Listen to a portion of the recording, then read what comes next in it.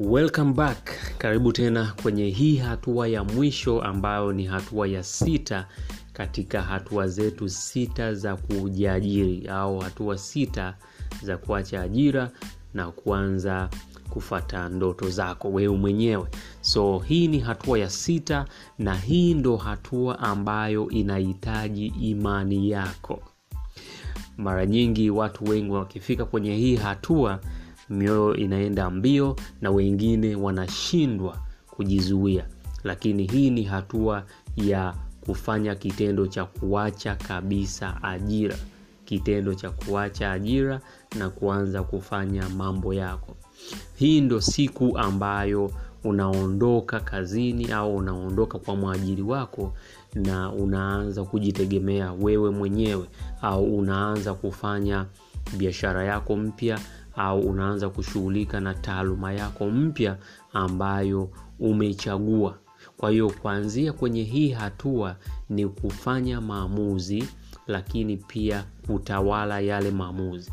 Kumbuka kwamba umefanya maamuzi toka hatua ya kwanza, ya pili, ya 3, ya 4, ya 5. Hatua ya 6 ni kutawala yale maamuzi yako. John Maxwell anasema kwamba you can make a decision, but if you don't manage the decision, then you will not get the results that you want. Akiwa anamaanisha kwamba unaweza ukafanya maamuzi, lakini usipotawala yale maamuzi hautopata stahiki unazofikiri kwamba unastahili kuzipata. Hautopata yale matukio au yale matokeo unayotarajia kuyapata. Kwa hiyo sambamba na kufanya maamuzi, lazima uanze kuyatawala hayo maamuzi. Kwenye hii hatua mimi naita hatua ya kuruka kwa imani. Acha ajira kwa imani kubwa kwamba utaweza kufanikiwa. Mwanzoni utaona chamoto, mambo yatakuwa magumu sana, lakini kadri unavyoendelea kukomaa, persistence and consistency, unaendelea kukomaa na kukomaa, mambo yatazidi kulainika, utajifunza vitu vingine vipya na wewe utaona kwamba maamuzi uliyofanya sio ya kujutia. Zipo siku ambazo utatamani kurudi kwenye utaratibu wa mshahara, lakini jua kwamba ndoto yako ni kubwa kuliko ajira yako. Tembo anachukua muda mrefu kulea mimba yake kuliko kuku, kwa sababu tembo atajifungua mtoto mkubwa kuliko mtoto wa kuku. Ndoto kubwa ina maandalizi makubwa, ndoto kubwa ina changamoto kubwa, lakini pia ndoto kubwa ina matokeo makubwa na ina faida kubwa sana. Usijilaumu pale ambapo unapitia mambo magumu au familia yako inapitia mambo magumu. Cha kufanya ni kutengeneza mikakati ambayo itapunguza yale makali, lakini mikakati ambayo inaonyesha kwamba matokeo lazima yaonekane.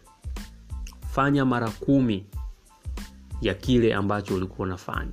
Fanya kwa spidi ya 120 kuliko jinsi ulivyokuwa unafanya.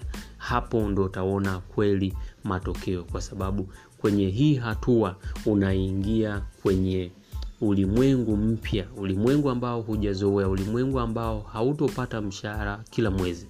Utakuwa labda unapata baada ya miezi 3, lakini wakati mwingine ukifanya vizuri unaweza ukawa unapata faida kwa kila wiki, kila baada ya siku, au kwa muda fulani ambapo ni chini ya mwezi mmoja.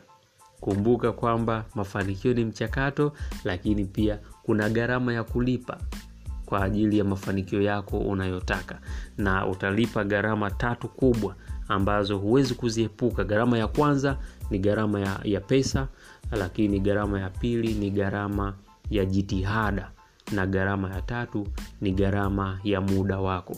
Kwa hiyo katika hizi series zote 6 ambazo nilikuwa na kuhadithia au nilikuwa na kufundisha, utalipa hizo gharama 3: pesa, muda na jitihada zako. Ukishindwa kulipa hizo gharama, mimi nakuhakikishia kwamba itakuwa ngumu sana wewe kujiajiri. Utabaki kuwa mwajiriwa milele na milele, ili uweze kutumikia ndoto za watu wengine, na ndoto zako zitabaki hapo hapo zikiwa zimelala. Kwa hiyo ni maamuzi yako kuchukua hatua, kufanya maamuzi, lakini pia uweze kuyatawala. Ni matumaini yangu kwamba tumekuwa na kipindi kizuri kuanzia episode ya kwanza, hatua ya kwanza mpaka hii hatua ya 6. Unaweza ukajifunza zaidi kupitia vitabu vyangu ambavyo nimeandika vitabu kadhaa, mfano The Art of Public Speaking, mambo ambayo sikujifunza shuleni, kitabu cha Mtaji, 7 Doors to Personal Greatness au milango 7 kufikia ukuu wako. Lakini pia usisahau kufuatilia mitandao yetu ya kijamii, Facebook, Instagram na YouTube kwa jina la Road to Success TZ. Unaweza pia ukafuatilia akaunti zangu binafsi za Rodrick Nabi. Na kutakia kila laheri, tukutane kwenye mada nyingine au topic nyingine. Endelea kufuatilia podcast ya Road to Success TZ. Share na watu wengine ambao wanahitaji ujumbe kama huu, ili na wewe uwe baraka kwao. Na kutakia kila laheri, be blessed. Mafanikio ni mchakato. Success is a process.